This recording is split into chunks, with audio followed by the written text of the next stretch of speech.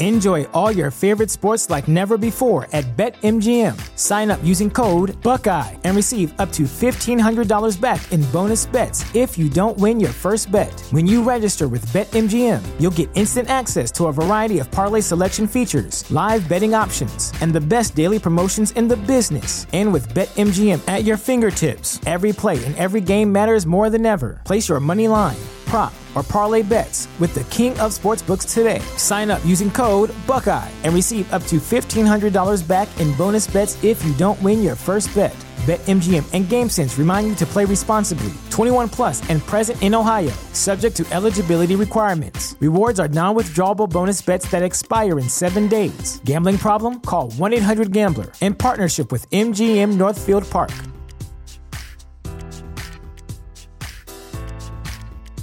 Support for this podcast and the following message come from Corient. Corient provides wealth management services centered around you. They focus on exceeding your expectations and simplifying your life. Corient has been helping high achievers just like you enjoy their lives more fully, preserve their wealth, and provide for the people, causes, and communities they care about. As one of the largest integrated fee-only registered investment advisors in the U.S., Corient has deeply experienced teams in 23 strategic locations. Corient has extensive knowledge spanning the full spectrum of planning, investing, lending, and money management disciplines. Leverage Corient's exclusive network of experts to craft custom solutions designed to help you reach your financial goals, no matter how complex they may be. Real wealth requires real solutions. For more information, connect with a wealth advisor today at Corient.com. That's Corient.com. Corient.com. Hello, and welcome to another edition of the Niner Noise Podcast, part of the Fan-Sided Podcast Network. My name is Robert Morrison, a contributor at NinerNoise.com. Not sure why I said the word contributor like that, but there we go. And we have back with us for his second time, and hopefully not his last time, with Mr. Akshaz Divadula. I'm going to pronounce that every time until I get it right. Akshaz, how you doing tonight, man? I don't know why that is so difficult for me. My mouth will not form the letters, but there we go. How you doing, man? I'm doing good, Robert. Excited to be back one more time, and I think I no longer count as a guest on the podcast. So, I think once you're in for the second time and you get into the swing, you can just be another member. Key contributor of the team, so definitely glad to have you back. And the Niners won a football game on Sunday, so that was cool. It seems like so long ago. That was like it's Thursday night as we're recording, so that was it was basically 4 days ago. And the week has been long since then, but that means it's bye week time, which is almost smack in the middle of the 49ers season. Obviously, with a 17-game slate, there is no middle point anymore. But the Niners were pretty fortunate in that they got a fairly close to middle of the season bye week, which I think, given all of their injuries and everything else that's been going on, not a bad time to get some time off. And of course, they head into the bye week with a victory, which is really nice. Like, that's the way you want to do it, right? Go in with a win. It brings their record to 4-4 heading into the last stretch of the year. And we'll spend some time talking about the last stretch of the year a little bit later. But before we get into talking about sort of a little mid-season review, I don't know if you had any sort of general thoughts about the Rams game, any good things, any bad things, anything like that we need to talk about before we put that one aside. I mean, I think it was kind of like, I always think it's fascinating because the 49ers play so many games that feel like microcosms of their season. And I thought this was such a good, indicator of where they're at, 4-4 heading into the bye. That first half was everything wrong with this team. The offense would sputter at times. The defense, would show glimpses that it could be elite, but then, Stafford was dicing them up. Special teams had a couple snafus at some points, and you just feel like we suck. There's nothing that we can do right. And then halftime hits, and then boom, defense is locking them down. Offense is going crazy. Special teams is knocking out big returns, and then you're like, well, we're going to win the Super Bowl, obviously. Right. Yeah, for sure. So, it's a frustrating team to watch all the time because you always see the glimpses that they could legitimately be in the, I guess, below the Bills, Chiefs. Like, these are the two best teams in the league, second tier in the NFL. But for a veteran, like, star-laden team, there's so much inconsistency. It makes the game stressful to watch, but it also means you never know what you're going to get. That's very well put. I think that's a good summary of how it went.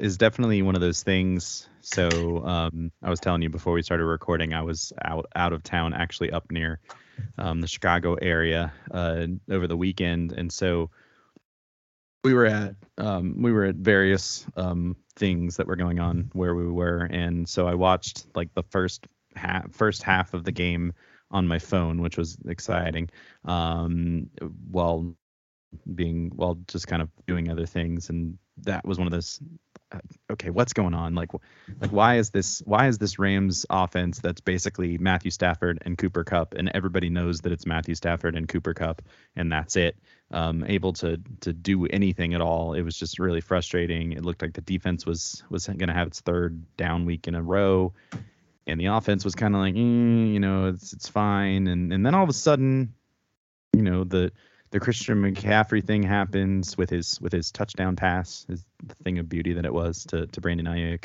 And we're like, okay, maybe we're moving somewhere. Maybe things are moving along. And then the Rams again get the ball back and they march it down the field, like you said. And then just before halftime, there's that glimmer of hope, like, oh, we got points on the board. So maybe there's a chance. Maybe there's something that they can do. And then, of course, the concern is the Rams are going to get the ball and do this again, and it's not going to matter.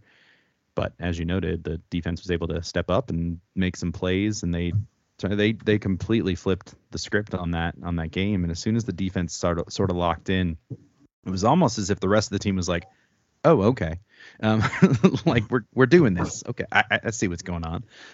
It makes sense, right? Like, when this team has been most successful this year, it's been the defense sort of leading the way and the offense doing enough more often to get those wins. And when they've been bad, it's because the defense has not been able to do what they needed to do. I guess save for the Denver game, that I think has been fairly true of the 49ers losses this year, where you just look at it and you go, oh, the defense just wasn't coming through and the offense didn't really have a chance to get going. So I was excited, obviously, to see the offense looking to get going. I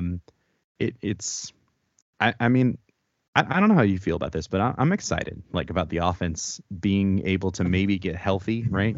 Trent Williams is starting to kind of get back into form, and Christian McCaffrey tearing it up, and we didn't even have Deebo Samuel out there, and there's some pieces, and Juwan Jennings out there is like the sort of third down guy, and we still managed to score 31 points. So, I mean, I think if this team can come out of the bye super healthy, which would be a very rare situation, they might be in a good position to kind of shore up their position in the NFC West and really get into the playoffs and make some noise. So I think that's nothing but positives, and maybe that's just recency bias, but because 2 weeks ago we got absolutely obliterated by the Chiefs, so who knows?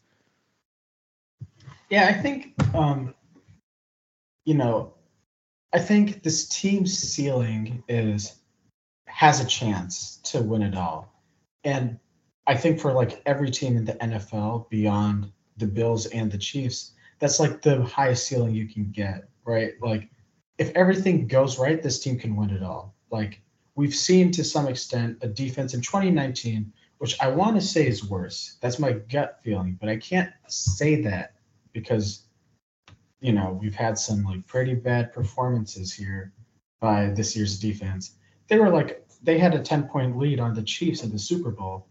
So I think it's good to be optimistic because I know this team has this talent, and it looks like the offense is clicking just enough to where you can say, yeah, you get 4 games of this going, they're like almost impossible to stop. My issue is that And I think this is like a year-end thing with Kyle Shanahan's teams. There's injuries one, that's brutal, but there's also just like a constant lack of consistency that like, it fundamentally like undermines like this. Like, I mean, just think about last year, right? They play really well against Dallas, like bad interception aside, but that's like really good like 49ers football. That's the kind of thing you expect them to do in the playoffs after they sneak in with a miracle win over the Rams. Then the offense is atrocious against Green Bay, but the defense does its job and special teams comes through. And then against the Rams, you can argue they probably played their best game of the playoffs against the Rams and lost. Right, and until they did. Exactly. It's just, I think optimism, I agree with you. I think they're in a really good spot. I think Seattle is way more solid and steady than people expected them to be, which is like, and I can't. I don't understand it. I'm going to say this like on a podcast, which means someone can pull this up against me. That's right. If Seattle was an AFC team, I would root for them. I think they're so much fun. And I hate the fact that like they're this much fun, but there's like without Russell there and the Legion of Boom, it feels like this like underdog energy. But Geno Smith is like, I don't know, like if you did an MVP like race right now, he would have to be top 5. And they're just like, their schedule is rough, and they're definitely gonna. We're in a position where if the Niners keep pace with Seattle, then just win the game against Seattle, they win the NFC West basically. So there's a lot of chances here, but I think they've lost most of their buffer. But I don't know. That's a lot to say. I'm excited, but I've seen enough from this team to know excitement isn't always warranted. That's very true and very well said. Did that make you feel kind of gross inside when you said you would root for the Seahawks? Because it made me feel a little bit. I felt bad for you. I felt so bad because I was so excited to watch them like be terrible, And I mean, I know. I feel like that's not like a crazy thing, right? It's like, come on, you guys have been good. No, like they've been a pain in our butts for a decade. I was just like, so excited for them to be awful this year, and then what's going on? I don't understand it. It doesn't make any sense. 2 or 3 games, they're like, oh yeah, everything's falling apart. Then Geno Smith's playing great. Their defense is playing insane.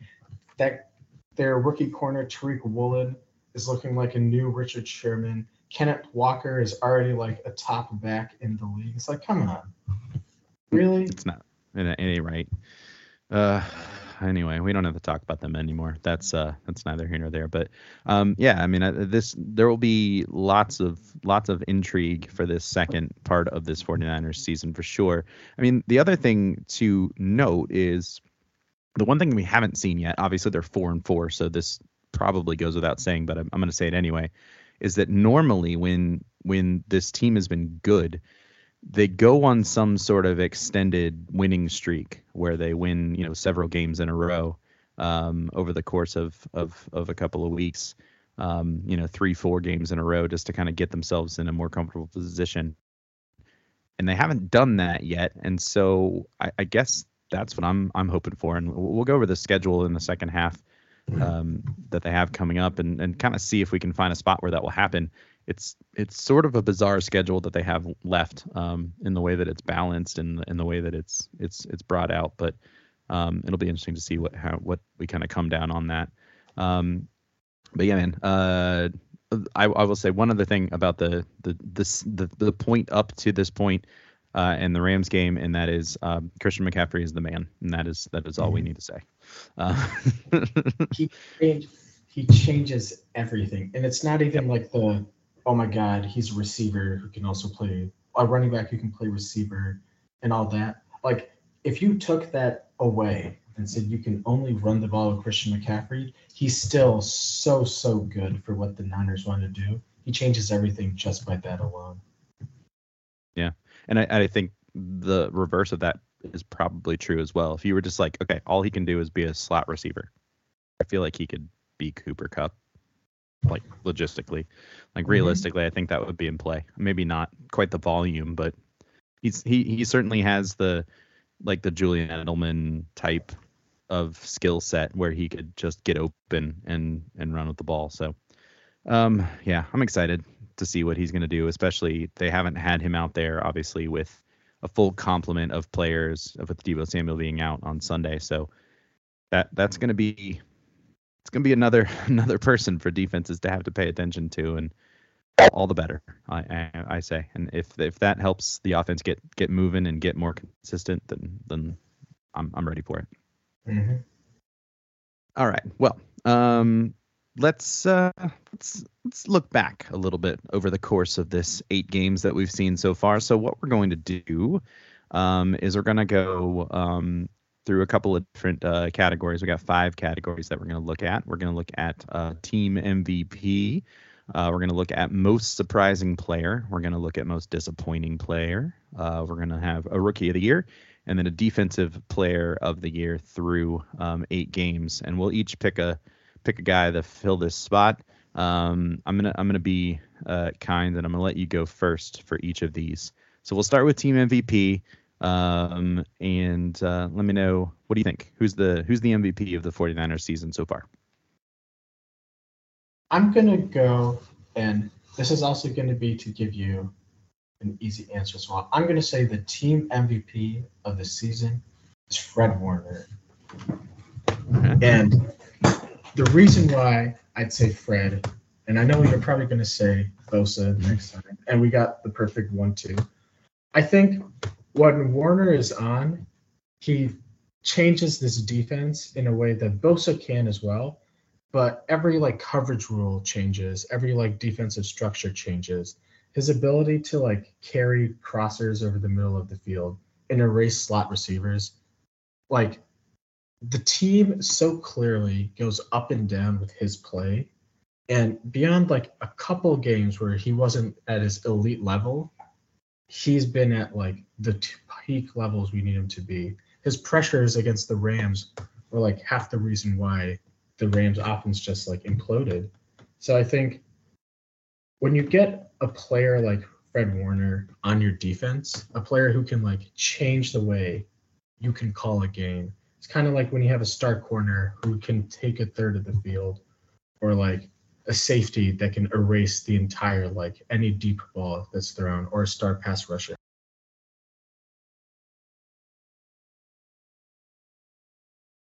to do what it does in the beginning when everything was great, and even now when they're trying to get back on track. Yeah, I think that's a great call. I mean, he had probably one of his better games of the year against the Rams on Sunday, and as you say, he's a difference maker in terms of when he's doing what he is capable of doing. Then the defense seems to play up at a higher level, and he's all pro. He's a former all pro for a reason, and whether or not that will be something he gets to see again in his career remains to be seen. But he's certainly among the NFL's elite at the position, and I think you're right in saying that where he goes is where the defense goes, and I think that's a good shout for sure. You are correct in noting that I took Nick Bosa for my team MVP. Leads the team and is tied for the lead in the NFL with 8.5 sacks through 8 games. Remember, he also missed a game, so and probably, well, actually a game and a half, because he missed the second half against Carolina, and then the whole game against the Falcons the next week. So he's played fewer quarters than most anybody else, and still somehow manages to do that, while also probably being held more often than most players in the NFL. I don't have the numbers in front of me, but I imagine that his pressure numbers are significantly high. I think I saw something about that today as I was scrolling through some Twitter and that sort of thing, that his pressure numbers continue to be high. Obviously, he set a modern record for pressures in his rookie season.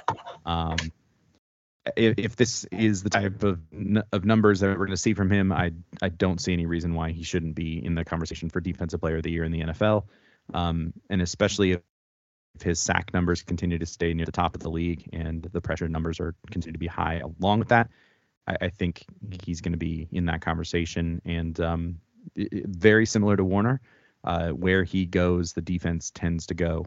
When he was out against Atlanta, and then when he was, maybe not 100%, and also very keyed in on last week against Kansas City, you could tell that the defense struggled. We can talk all day about whether or not Kansas City nullifies him in ways that are, on the up and up, but that's another thing for another time.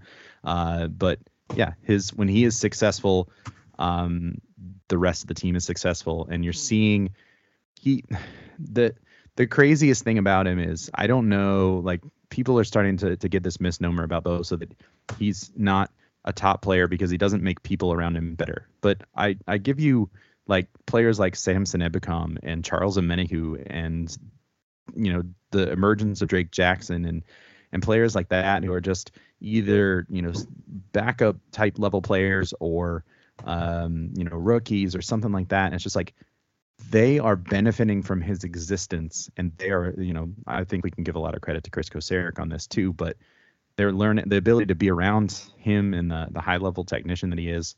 I think he makes people better. I don't think there's any question about that. And that's part of what makes him so good at what he does. And I think it's fair to say that he has been the team's best player so far through the first 8 games.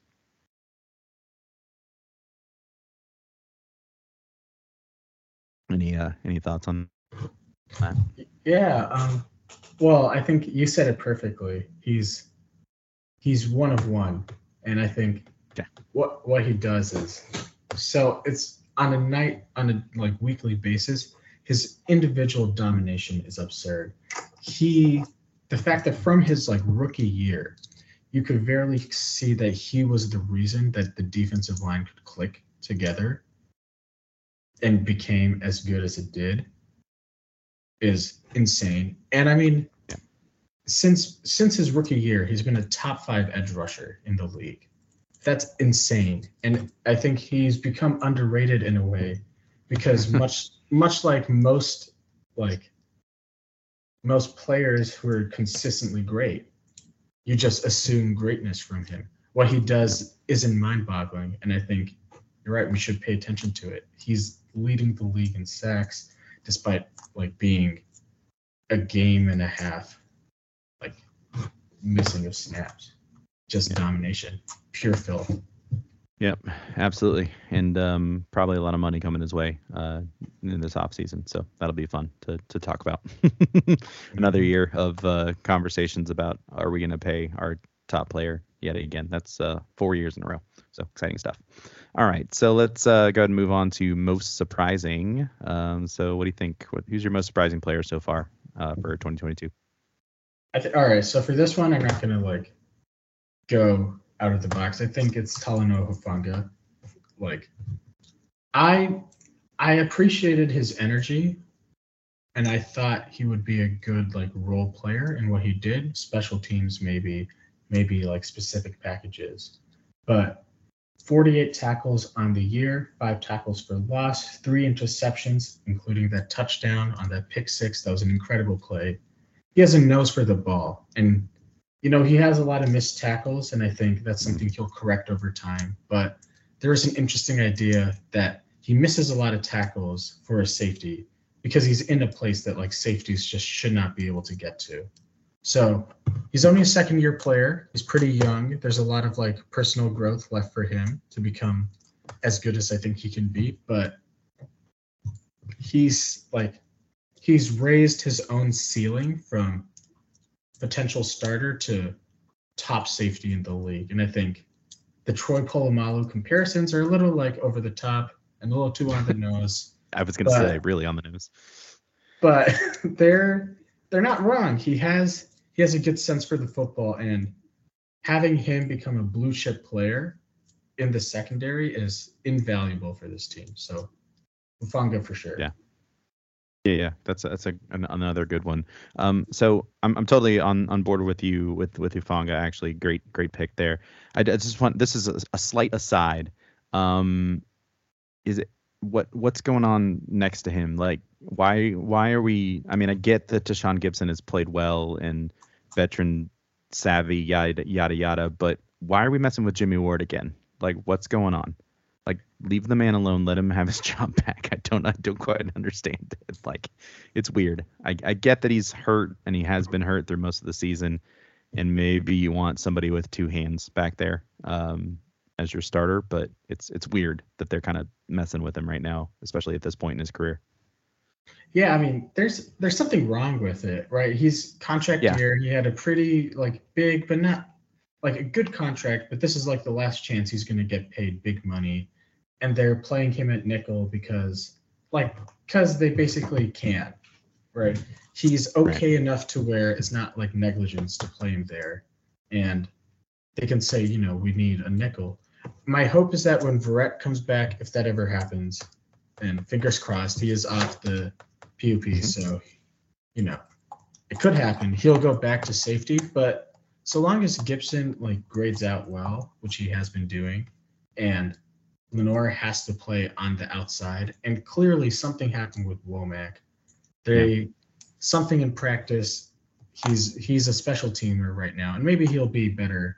He'll get elevated in the future.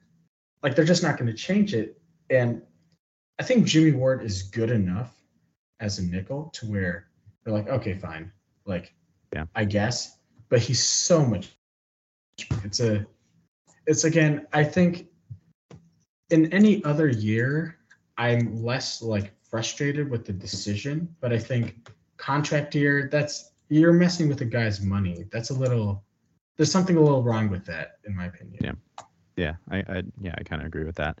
And it feels a little bit like shades of his first couple of years in the league where everybody was calling him a bust because they kept moving him around. Like, he's a cornerback. Oh, no, he's a nickel cornerback. Oh, no, he's a safety. And it took him several years before he solidified himself as, shock of all shocks. They put him at the place that he played in college and everything worked out. It's come on, people. This isn't hard.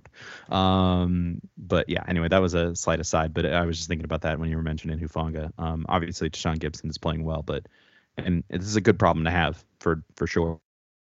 But I think in the long term, if the goal is to keep Jimmy Ward around, you'd rather keep him in a good mood over the this last half of the season. Just a thought.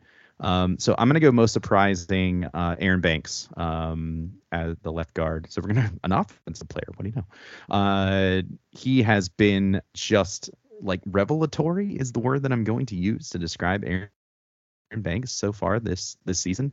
Depending on who you ask, he has not given up a sack so far this season. And he's just been really solid. He has basically made everyone forget about Laken Tomlinson, who I believe is having a little bit of a struggle in New York, if I'm not mistaken. And all the questions about whether or not he could move well enough to be a guard on this offense, whether or not he was able to get to all the blocks, have just been completely nullified. And he is getting better and better as the season goes on. And right now, I mean, frankly, John Lynch looks like a freaking genius for taking this guy and then saying, we don't need to use him right now. And everybody's going to chirp about how we wasted our second round draft pick last season, blah, blah, blah, blah, blah. But hey, it's working. And now they're going to have a starter for maybe another 10 years at that position if they decide to keep him around, or depending on what their thought about paying a guard is. Maybe they just keep recycling, but they're in good shape for the next couple of years with that position. And I think it's been great to see him just really step up and be really solid. And the thing is, it hasn't mattered who's been next to him. Obviously he's been good with Trent Williams next to him, but when Williams was out, he was good then too. And it just feels like he has stepped up and really taken on the challenge. And I think that's great. So looking forward to see him to continue to get better. Oh yeah, I mean, it's not that so much that he's been starting caliber, which is already a revelation given what people were thinking about him last year. But he is legitimately on the short list of best left guards in the league right now with his play, which is insane if you think about how far it's come. But he completely reworked his body, and he fits the scheme perfectly. He's doing all sorts of crazy things. There's some really good breakdowns on Twitter of him stonewalling Aaron Donald. Welcome to the club, AB. You and Dan Brunskill can start a little club of stonewalling Aaron Donald. Mm-hmm. And my favorite thing was, you forget, again, another aside, you forget how, like, while Aaron Donald is a force, he's not a tall fellow. And next to basically the entirety of the 49ers offensive line, he looks very short. I know he's 6 feet tall, which is not short, but it's just funny because literally everybody on the 49ers offensive line is bigger than him in height. So that's hilarious to me. All right. Mike McGlinchey makes him look like a literal child. And that's crazy. I knew Aaron Donald was short, but I'm taller than Aaron Donald. Oh my god. McGlinchey's 6'9" or something like that. So he's insane. Huge. It's huge. There we go. All right. So we've talked about good things. We do have to make a mention of a disappointing player. This doesn't necessarily have to be somebody who's performed badly so far this year, but just somebody that we were expecting more out of heading into the season, and maybe it hasn't been the start that we thought. So that's my prologue to that. So I will go. I will step in, and unfortunately, I have to give my nod to George Kittle. This really makes me sad. I don't like that I have to do this, but it's just been a slow start to the season for our All-Pro tight end, Mr. Kittle. Obviously missed a couple of games to start the season, and just has kind of struggled to get into the flow of the season, and obviously those injuries and not being able to really get started yet as the year has gone on. Now he's starting to see an uptick in his numbers over the course of the last couple of weeks after catching just 4 passes in his debut for 28 yards, 2 for 24 against the Rams in the first game, 5 for 47 against Carolina. But his last 3 games have been 8 catches for 83 yards against Atlanta, 6 for 98 against Kansas City, and then 3 for 39 and a touchdown against the Rams. So, not Kittle's best year so far. And so in that regard, it's definitely been one where you're looking and you're like, okay, we expect more. He's a former All-Pro, a multi-time Pro Bowler, and he's coming off a 71 catch season for 910 yards last year, and so far just 28 catches for 319 yards this year in 6 games. So again, it pains me.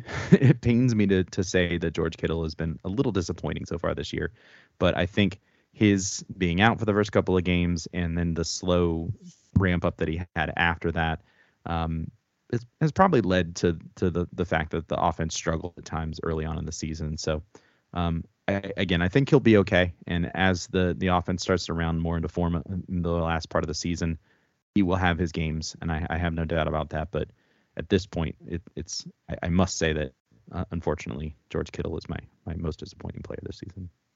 Womp womp. That's a good choice. I was struggling with this one I still am actually, because I think it's really hard to point out players who are struggling on this team, because everyone kind of has had bad games, but almost everyone's been hurt too. True. My first thought is to be oh, Jimmy Ward is struggling, but he's also playing with a cast. I don't know, and he's played a game and a half. Exactly. So I'm gonna go a little out there with this one. Okay. I'm going to say my most disappointing player is actually a coach, and that would be Brian Schneider. Oh. Because I think special teams has been the most disappointing thing for me this year, which is a shame because I think the last time I was on, I talked about how much I thought special teams was improving, and there was this very clear intentional effort towards it. But in the last few games, we've just seen repeated long runs, long returns. Against the Falcons, it was a huge issue. We've seen the blocked kicks. Last week was pretty good. We've seen bad decisions on returning punts out, returning kicks out. And it's been so systematic that I feel like the person you have to like point the blame towards isn't one like particular player, but it's like the guy behind the operation. So yeah, I'd say Brian Schneider. I think he can turn it around. I think special teams is one of those things where as players are getting hurt everywhere, you kind of have to pull up players who would be your core special teamers to play like regularly. Everything has a chained effect. But I think the 49ers spent money explicitly on George Odom, Oren Burks, and then in hiring Brian Schneider after firing Richard Hightower to have like a better special teams. And through 8 weeks, I don't know if you can call it better. I think you can call it different, but I wouldn't say I wouldn't call it better than what they had before. I think that's an accurate statement. And I'm not sure that either any of those three players that you noted that were specifically signed to make impacts on the special teams side have been notable in that regard. Now, as you mentioned, Oren Burks has had to play a lot more linebacker than I think he expected on this team, because he's basically for the last couple of weeks been their third linebacker, right, with Warner, Demetrius Flanagan Fowles, and then him. He's the third linebacker. That's it. Like Greenlaw and Aziz Al-Shire have been out, and so Burks has stepped up, and so as you know, he's had to play more defense, and that's not ideal. I don't know about Georgia, though. I guess I haven't noticed anything, and the safety depth has been great. There was some thought that he might end up having to start in Jimmy Ward's place early in the season, but he hasn't. So I don't know. And Ray McLeod has been up and down. He's had some good returns and not so good returns, and so as you say, I think it might just be a systematic thing. Got to figure out what's going on with that, though, because as the Packers well know, you hate to go out of a playoff game just because of a special teams gaffe. Interestingly enough, I saw another stat. All these things bring up tangents. So the Packers, who had like one of the worst special team units in the NFL last year, I think it was the worst, have apparently increased their pressure allowed on punting in 2022. So it has gotten worse for them as well. So that should make us feel a little better for them. That's not so good on that. And so I'm totally with you on that in a lot of ways. So hopefully they can shore that up, because that's one of those things that even if we get like neutral special teams, is totally fine. Like it doesn't need to be spectacular. It just needs to be don't do anything stupid is basically where we're at this point. Yeah, I mean, I think when the best coaches in the league, Bill Belichick, Andy Reid, and I don't really want to call anyone the best after those two, but I guess maybe, oh my God, so much with Seattle, Pete Carroll, and too much. So, some of these established like premier coaches in the league, you see the emphasis they place on special teams, and it can win games for you. We saw it last year in Green Bay. It's one of those things that it's the hidden yards and it's the hidden plays. And when they make a big deal, everyone knows it. But just against the Rams, constantly getting like 10 more yards before every drive with Ray McLeod. Then the opposite, where Wisniewski's punts have been another level. And I know there's like he's been really good. There's like this weird thing with him about like leg fatigue, and he always like trails off as the season progresses. I don't know what that's about. Hopefully that's not like a thing this year. But we'll see. He's got contract increase anti-fatigue or something like that. There's just it's one of those things where you really want to make sure that you're not messing it up. Like you said, you just have to be neutral. Anything other than that is an added benefit. Like obviously you're better than neutral, but you don't need it to win games. As long as you aren't losing games with special teams, you're in a good spot. And I think Amen. They can get there, but they're not there right now. For sure. Enjoy all your favorite sports like never before at BetMGM. Sign up using code Buckeye and receive up to $1,500 back in bonus bets if you don't win your first bet. When you register with BetMGM, you'll get instant access to a variety of parlay selection features, live betting options, and the best daily promotions in the business. And with BetMGM at your fingertips, every play and every game matters more than ever. Place your money line, prop, or parlay bets with the king of sportsbooks today. Sign up using code Buckeye and receive up to $1,500 back in bonus bets if you don't win your first bet. BetMGM and GameSense remind you to play responsibly. 21 plus and present in Ohio, subject to eligibility requirements. Rewards are non-withdrawable bonus bets that expire in 7 days. Gambling problem? Call 1-800-GAMBLER. In partnership with MGM Northfield Park.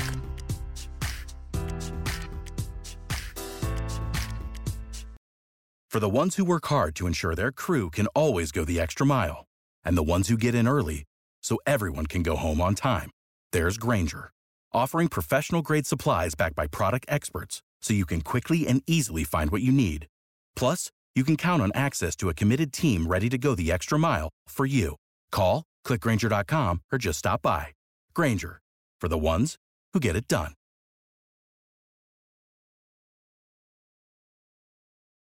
When you need mealtime inspiration, it's worth shopping Kroger, where you'll find over 30,000 mouth-watering choices that excite your inner foodie. And no matter what tasty choice you make, you'll enjoy our everyday low prices, plus extra ways to save, like digital coupons worth over $600 each week. You can also save up to $1 off per gallon at the pump with fuel points. More savings and more inspiring flavors make shopping Kroger worth it every time. Kroger, fresh for everyone. Fuel restrictions apply.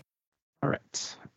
Let's see. Rookie of the year is next. This was a harder one than I thought it was going to be, but it's a pretty small 49ers rookie class and an even smaller list of players who are contributing on a regular basis. So what do you got, Akshaz, in terms of this? I think this is going to be hard to not overlap.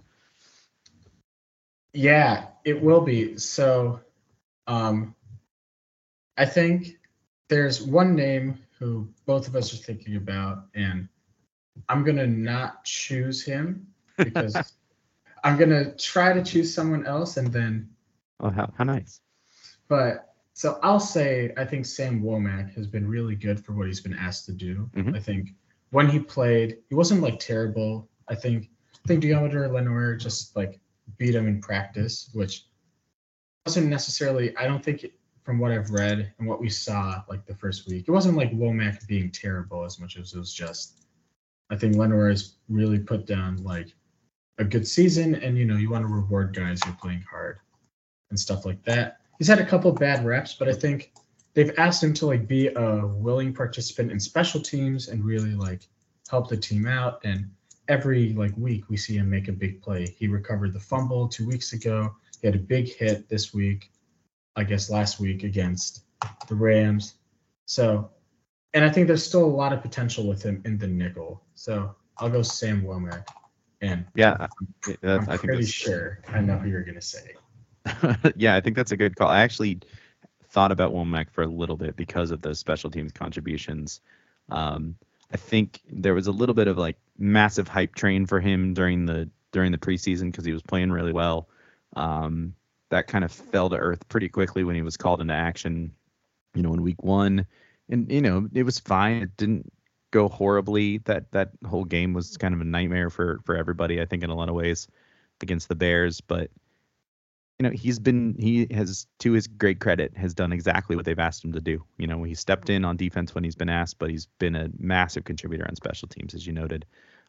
Not to mention, you didn't mention the sort of floating in the air situation they had where they kept the ball in and kept, who was that? Was that in the first Rams game?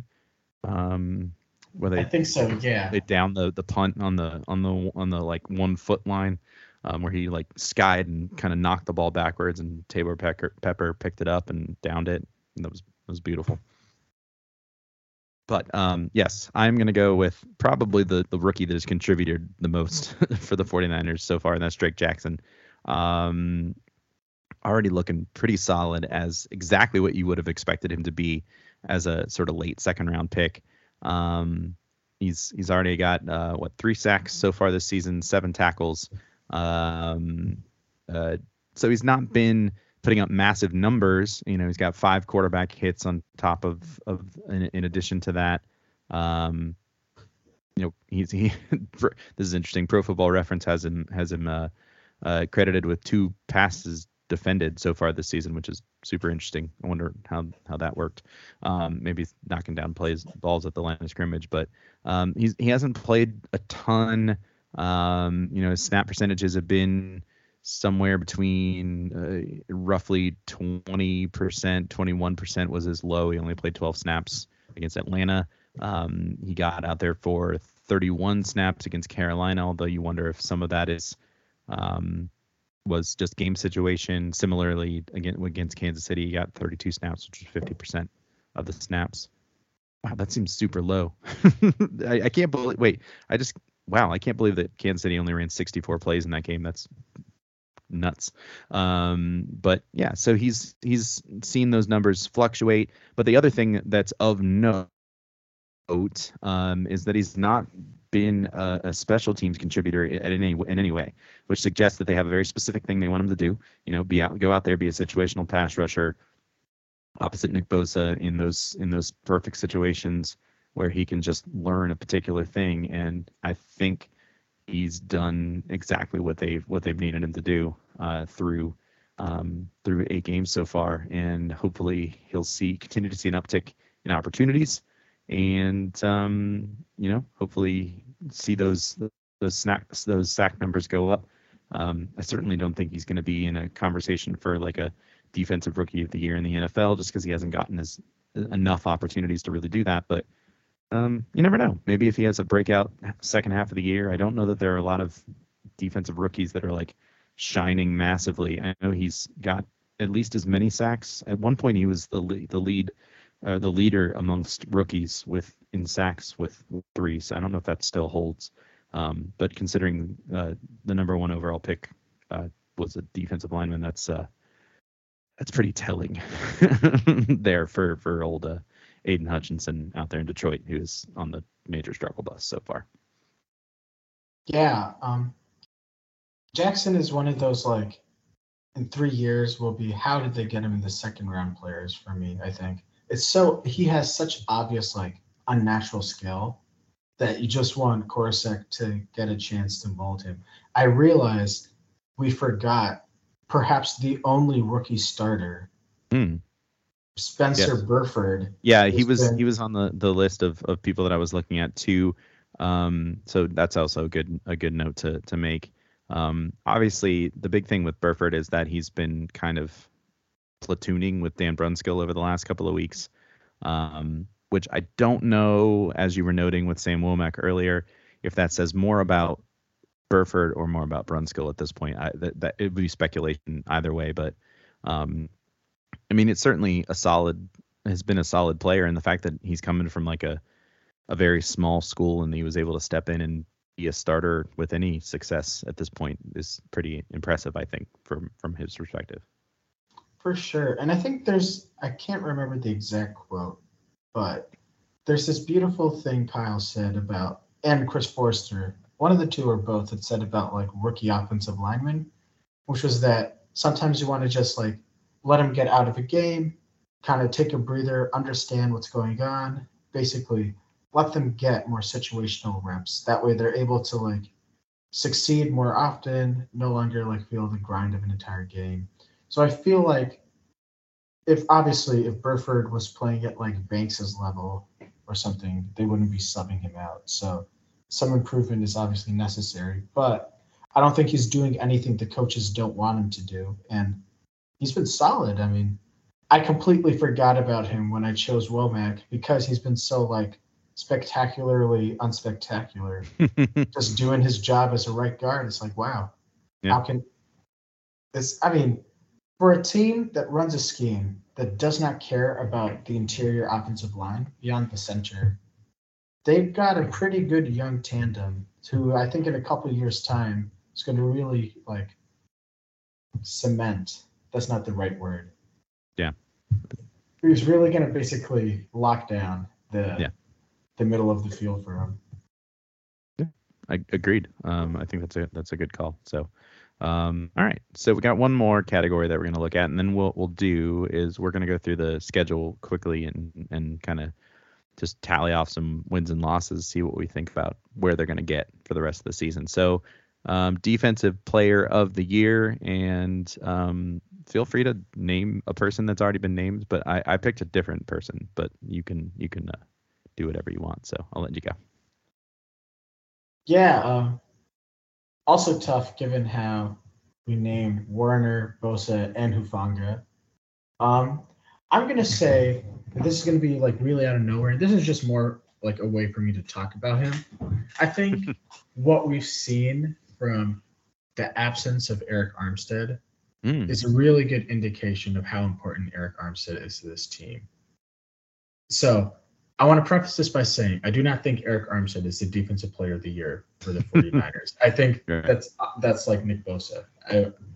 Like full stop. I would. Yeah. But I will say I think the interior defensive line has really struggled without him, and he's been one of those players where the raw stats haven't always come to him, and there's a lot of like, oh, is he really that good? People still have the Buckner debates, which is insane to me that we're like 2 or 3 years past that. But, everyone wants to keep on talking about the past. But he's important. He's very clearly has changed the way the defense like operates against the run. Him going out coincided with that like losing stretch. And I think there's no coincidence that both the Falcons ran roughshod over the Niners, and then the Chiefs were just able to basically attack the edges and attack the interior as well. And there was just no concern about an interior push. So actual answer, Nick Bosa. But unsung hero, maybe we'll put it. Eric Armstead.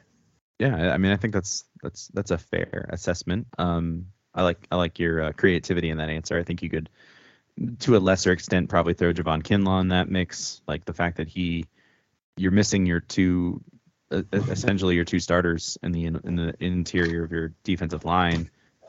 Now, I don't know. I think it would have been like a found money type of situation with Kinlaw this year, given how hurt he's been thus far in his season, or in his career, really. But having Armstead missing throughout the whole most of the season really has been tough, and he is an unsung member of this defense for sure.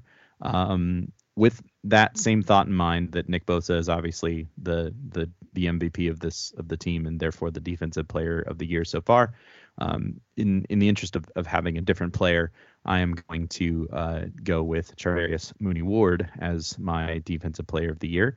Has been pretty good. I think outside of the Chiefs game, where he, I think, probably got rushed back a little faster than he might have wanted to from the injury, where he was, I know Kyle Shanahan said he was fine, but he looked a little not ready in that game. And I think they got him back because they knew they would need him. And I imagine going up against his old team, he was like, I'm going out there if I can. So, but other than that, he's been pretty spectacular this year, and definitely worth all the money that the Niners have paid for him. He's played in all 8 games. He's got an interception. He has given up just 53.3% completion percentage when targeted. Just 279 yards allowed on those completions, which is 6.2 yards per target. Has not allowed any touchdowns, and allows a quarterback rating of 63.1 when targeted. He's had a couple of pass rush blitzes as well. No sacks or anything yet, but has got 44 combined tackles so far this season. And at least according to Pro Football Reference, has not missed a tackle yet through 8 games, which is what you want from your cornerbacks, right? If you have a cornerback who is a solid tackler like that, it's definitely going to be helpful. So he's been great, and I think the much has been said about how the Niners have missed Emmanuel Moseley, and I think that's true because it has allowed there to be a little bit of a weakness in that defensive backfield where the opposition can attack, and I think they've certainly tried to go after Deommodore Lenoir and that sort of thing. And you mentioned getting Jason Brett back, and I think that will be really important if he can be up to his usual standard if he can come back and do that, because that will solidify the other side of the defensive backfield. But I don't think, again, outside of that Chiefs game where pretty much everybody was awful, especially on defense, it's hard to fault what Charvarius Ward has done through 8 games in his 49ers career as of yet. Yeah, I totally agree. I think with all the names we've mentioned, we basically hit of the guys who are healthy, the important players for this defense. And there's a real beauty in the symmetry that you got one guy as a defensive lineman, one linebacker, one corner, one safety, a blue chip player at like each really important like level of the defense. It's really good roster construction. Now, if people stayed healthy, we can maybe see just how that plays out over a full year. But to be a 49ers fan, someday maybe we'll see that. I hear that's a thing, that teams can stay more healthy than others. I wouldn't know what that looks like, but I've been told that's kind of where I am. So, all right. So we have successfully looked back on the first 8 games of the season, but there are 9 games left. The Niners are in pretty good position. They have 1, 2, 3, 4, 5, 6 home games left out of their final 9 games. The road games are in Mexico City and in Lumen Field and at Allegiant Stadium, all on the West Coast, in a relatively short trip from Santa Clara. So all good news there. And the upside is that Mexico City game is expected to be pretty heavily 49ers fans, in spite of it being a quote unquote Cardinals home game. So do with that what you will. So here's what we're going to do. We're going to walk through and we're going to try to come to a consensus on what we think the games will be. And if we don't, no big deal. But we don't want to spend a lot of time on this because we'll do previews of each game as we lead up to them. But let's start with the return to the games from the bye week. It is Sunday Night Football. It is at Levi Stadium. It is the Los Angeles Chargers. Don't call them San Diego because they don't play there anymore. So what do we think? Is this a win or a loss coming out of the bye for the 49ers? I think if the Chargers were coached by not Brandon Staley, it's a loss. But I'm going to put it as a win. I think this is one of those either or games for me, but there's something wrong in LA with the Chargers. The team should not be in the position it is. Let me check their record real quick. But yeah, they're defensive. So they're 4-3, which is not terrible, but they have the talent to be the best team in the league. And there's always bad decisions that are made. Their run defense is not very good. It's been an issue every time Staley's been there. And out of the bye, healthy players, they're dealing with a lot of injuries. I'm going to call that a win. Yeah, I think I'm okay with that.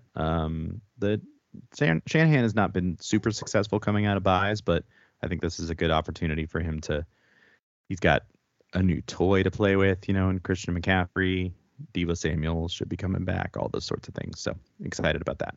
All right, week 11, they travel, as I mentioned, to the Estadio Azteca in Mexico City to take on the Arizona Cardinals, who gave up a home game for this. No one knows why. What do we think? Win or loss against the Cardinals? I'm gonna say win. Yeah, I'm not sure the Cardinals are any good. Yeah, that's basically the reason. I think there's a real they're really weird, and obviously the Niners. I think you mentioned this actually when we were talking about the schedule coming out. How obviously the Niners would get Arizona after D-Hop is back. Yeah. Mm-hmm. But, kind of is what it is. I think they'll be fine against Arizona. It'll be basically a home game. A lot of emotion from the crowd. And I think my gut feeling is that this is one of those runs we were talking about earlier. Yeah. Where they really build up their I keep on forgetting the words I want to say. They build up their buffer for the Agreed. I should also mention this is a Monday Night Football. So they play Sunday night, and then the following Monday night, I believe they're traveling somewhere in Colorado to kind of prepare themselves for the thin air in Mexico City, because it's at altitude as well. So just like they were in West Virginia in between the Carolina and Atlanta games, going to prepare themselves for that. So that's good. And then they get another home game against the New Orleans Saints at Levi Stadium on Sunday, the 27th of November. So that is what the post Thanksgiving game weekend. I'm just gonna say right now, I think the Saints are a weird team. I'm not sure if they're any good either, and I think this is a prime opportunity, as you noted, to just keep the win streak going. So I think this is another win against a team that I don't know that I'm not sure if they're good or bad or just mediocre or what, but it's a weird division, the NFC South for sure. But I think this is a winnable game, and it's another home game, and the Niners should take advantage of the team that they're probably capable of beating. Yeah, I agree. I'm very much on the edge because I think New Orleans has too many good players to be as weird as they are. And Agreed. There's this weird thing where the 49ers often play down to their opponents, like current position at the time. So who knows, but I think we can make it a win. Look at us being homers and stuff. All right. The string of home games continues. This is so weird. This is the strangest thing I've ever seen. Technically, I guess there's a road game in the middle there, but I'm counting the Mexico City game as a home game. They play Sunday afternoon. It's an early time slot. In Pacific, it's a late game for those of us on the East Coast, but a 1 p.m. in California. Miami Dolphins come to town. Mike McDaniel brings his cadre of former 49ers, including Trent Sherfield and Raheem Mostert, and now Jeff Wilson Jr., to Levi Stadium to take on the 49ers. Dolphins, another weird team. Just about every team in the NFL is weird, so this tracks. I don't know. So I will say this. So the next two games are between Miami at home and then Tampa Bay at home, both Sunday afternoon games. I think they're going to lose one of those two, and I don't know which one is which. But I can't see them winning both of those games. But because I just think something's going to happen. Like it could be against Miami to kind of end the win streak. It could be against Tampa. I could believe either way, but I think there's at least one loss amongst those two. I think they're both losses. I think for sure Miami is a loss. I think the type of speed Miami has that's something the 49ers are not going to be like strong against. And that's just like personnel wise. Like it has nothing to do with like Miami being this juggernaut or like unique or Mike McDaniels knowing how to attack his former team. I just think like when you have that much speed on an offense against a defense that's very much like grind you out, the amount of chunk plays Miami could get would be more than enough. And unless the 49ers offense has like hit a new gear, I don't see. That's one of those games where I think we look at it and we're like, okay, this defense can't be as good as we thought it was. So that's a loss for sure for me. Miami, I'm very confident saying is a loss. I'm with. I can go with that. Yeah, for sure.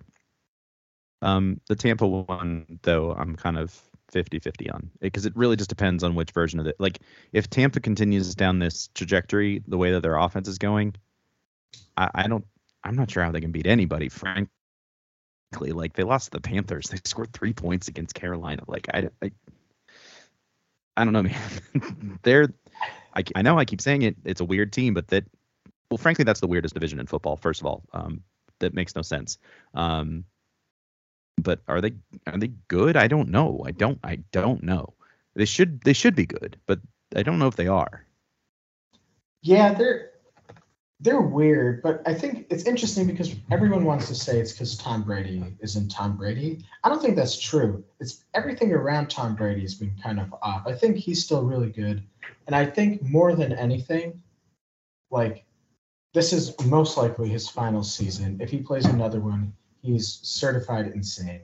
So, final season, homecoming. There's a lot there. I'm not a fan of betting against Brady, and I think Tampa has enough kind of like as a team to where the Niners might lose this one. I also think we were a little homerish earlier, so I kind of want to even it out a little bit. That's fair. That's fair. And I think the thing there, as bad as the Chargers are defensively, especially against the run, I think Tampa definitely does a better job there. So that might be the sort of Achilles heel there. So all right, I'll go with 2 losses in a row. I don't want to, but I'm gonna go with you there. Only because the week after that is their Thursday night football game against the Seattle Seahawks. Gosh, the Seahawks. They travel to Seattle. They take on the Seahawks. So far, undefeated in the division. I think it continues. Frankly, I think at some point Seattle's gonna lose a little gear here, and I think by the time we get to week 15, there's a good chance that they're just kind of sputtering. That's just my thought. So my hope is that you're right. My gut feeling is that that's another loss. And I'm not looking at it now. That's really weird, like 3 wins, 3 losses. But I honestly think at Seattle, always tough. Their defense has been ascending. There are a lot of young pieces there. So, that's a tough one. And I think it all depends on whether that offense is legit or not. And I don't see a reason why, beyond like this assumption that Geno Smith is going to like stop playing like this. I don't even know if that's like something you can bank on. So I'm going to say it's a loss. Okay. I mean, my only other argument, and that I'll throw out there, is that they did already beat this team pretty handily, in week 2. So there's that to think about. I don't like the loss. I don't, but I'm gonna go with you. All right, then the Washington Commanders come to town for a Christmas Eve Saturday afternoon game. I hate this so much. So they play Thursday night on the 15th of December, and then they don't play again until the 24th of December, and they have to play in the afternoon on Saturday. It's so weird. It's the Commanders. Probably not going to be Carson Wentz, so we don't have to worry about that. They're kind of a weird, frisky team, but this has got to be a win, right? Yeah, this is a win. I don't even think we need to analyze it too much. Maybe when the time comes and we get around Christmas, the Commanders have something going on, but I'm going to call it easy win. Cool. I like it. 2 more games left. Week 17, New Year's Day. So the first game of 2023, they travel to the Death Star, Allegiant Stadium, to take on the Las Vegas Raiders. Again, an afternoon game on the West Coast time, 4 o'clock out here on the East Coast. The Raiders. I know I keep saying it. What's going on? Are the Raiders okay? They're probably okay, but they're obviously miles behind the rest of the AFC, but they're probably not the worst team in that division anymore, which is kind of what we expected going into the year. I don't know. What do you think? I'm going to say that's a win only because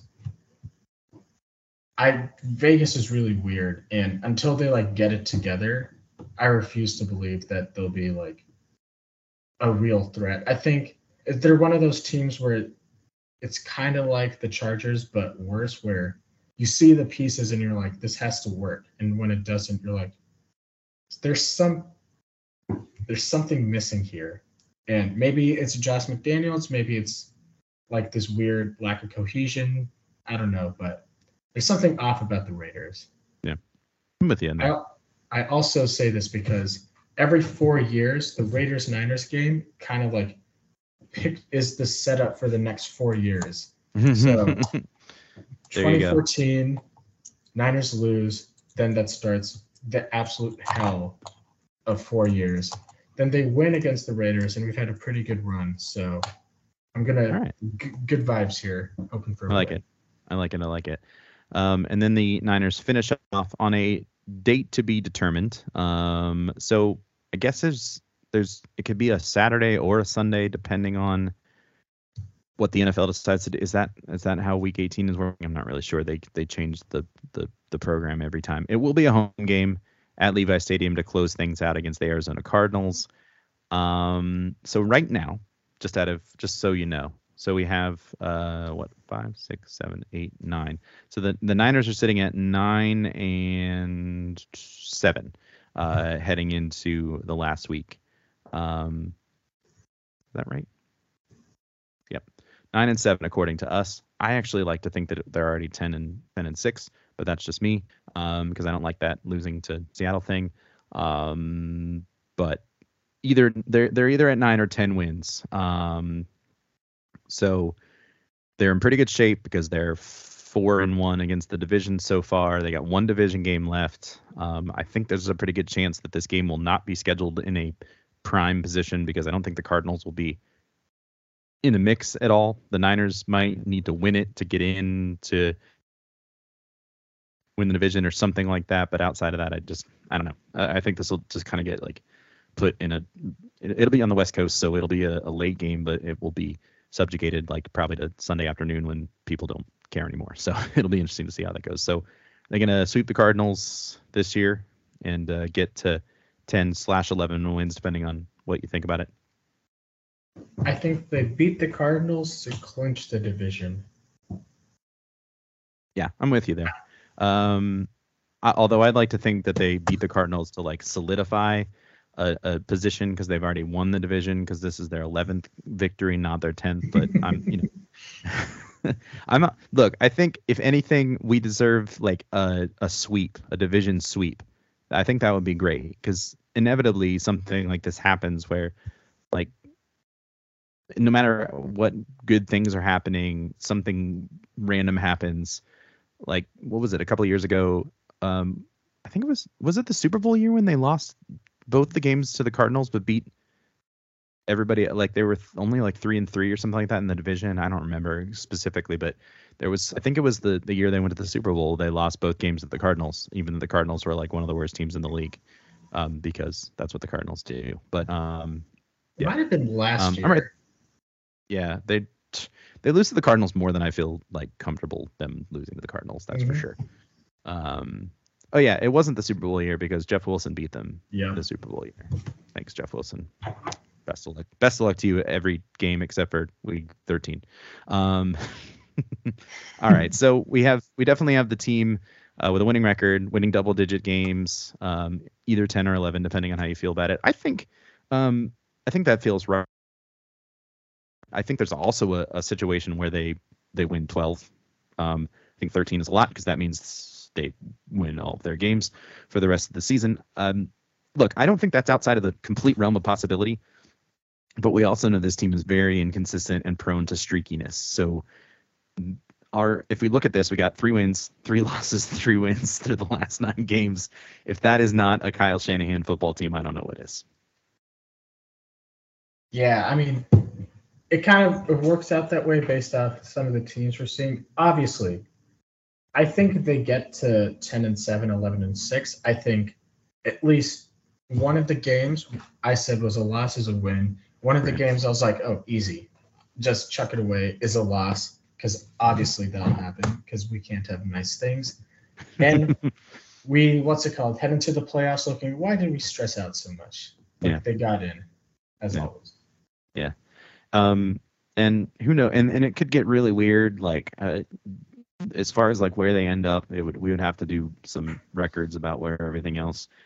I think it's going to be an interesting NFC for sure. I think Philadelphia could end up winning a lot of games, but not necessarily be like the world's most convincing 1 seed of all time. I could see a world where they have like 13 or 14 wins, but it's only because they already got off to what are they already like 7-0 or something like that. They're 8-0 now. Oh, they're 8-0. So they're already way ahead of like they would have to work really hard to not win 13 games at this point is basically kind of where we're at, right? So they're in a pretty good position. It's going to be hard to catch them. I think it's pretty much like a 2. It's a jockeying for the 2 through 4 seeds, essentially because I think there's a pretty good likelihood the NFC West is a 1-team division this year. I think the Cowboys for sure are going to be the first wild card. And honestly, I think the Giants will be the second one. And that leaves one other wild card for someone. Right. Is it going to be, is it going to be the Rams? Is it going to be Seattle? Is it going to be one of the leftovers from the NFC South? I highly doubt it. I think there's a likelihood, like you're saying, the NFC East gets 3 teams. I think the South probably gets 2 teams, and that's probably it, would be my guess.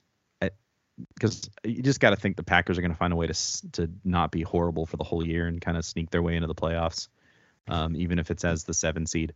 And I think it's either that, like it's going to be the Packers or the Rams / Seattle.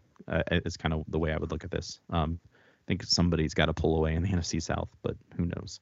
Well, cool. Any final thoughts about this before we wrap things up? We've been going for a while, but I think this has been a good conversation for sure. I guess for all of you listening, enjoy a Sunday without 49ers football. Watch other teams. Maybe don't watch football at all. Yeah. Just take the whole day off. Enjoy yourself. Do other things. Mm-hmm. All right, man. Well, thanks again for being here, and looking forward to hearing more from you throughout the rest of the season. We'll be back when we sometime next week to preview that Chargers game in more detail, which we've already predicted as a win. By the way, we can change all of these picks from week to week depending on how the year is actually going. So we're not being held to these numbers. I just threw the sheet away. We won't even remember what we said. So there we go. All right. Well, thanks again, as always, for listening to this episode of the Niner Noise podcast, part of the Fansided Podcast Network. As always, check out NinerNoise.com for all your latest 49ers news and analysis. And be sure to rate and subscribe to the podcast wherever you listen. And, of course, share it with all your fellow 49er fan friends. So until next time, let's sound the horn, 49ers.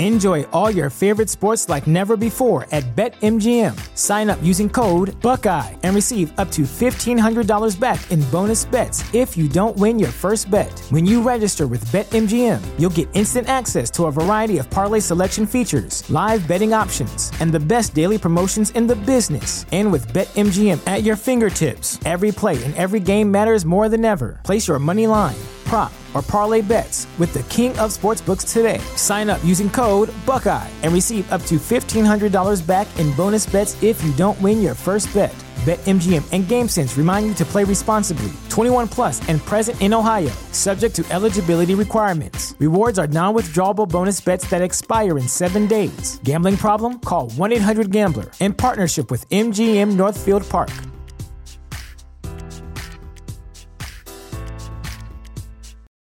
For the ones who work hard to ensure their crew can always go the extra mile, and the ones who get in early so everyone can go home on time, there's Grainger, offering professional-grade supplies backed by product experts so you can quickly and easily find what you need. Plus, you can count on access to a committed team ready to go the extra mile for you. Call, click Grainger.com, or just stop by. Grainger, for the ones who get it done.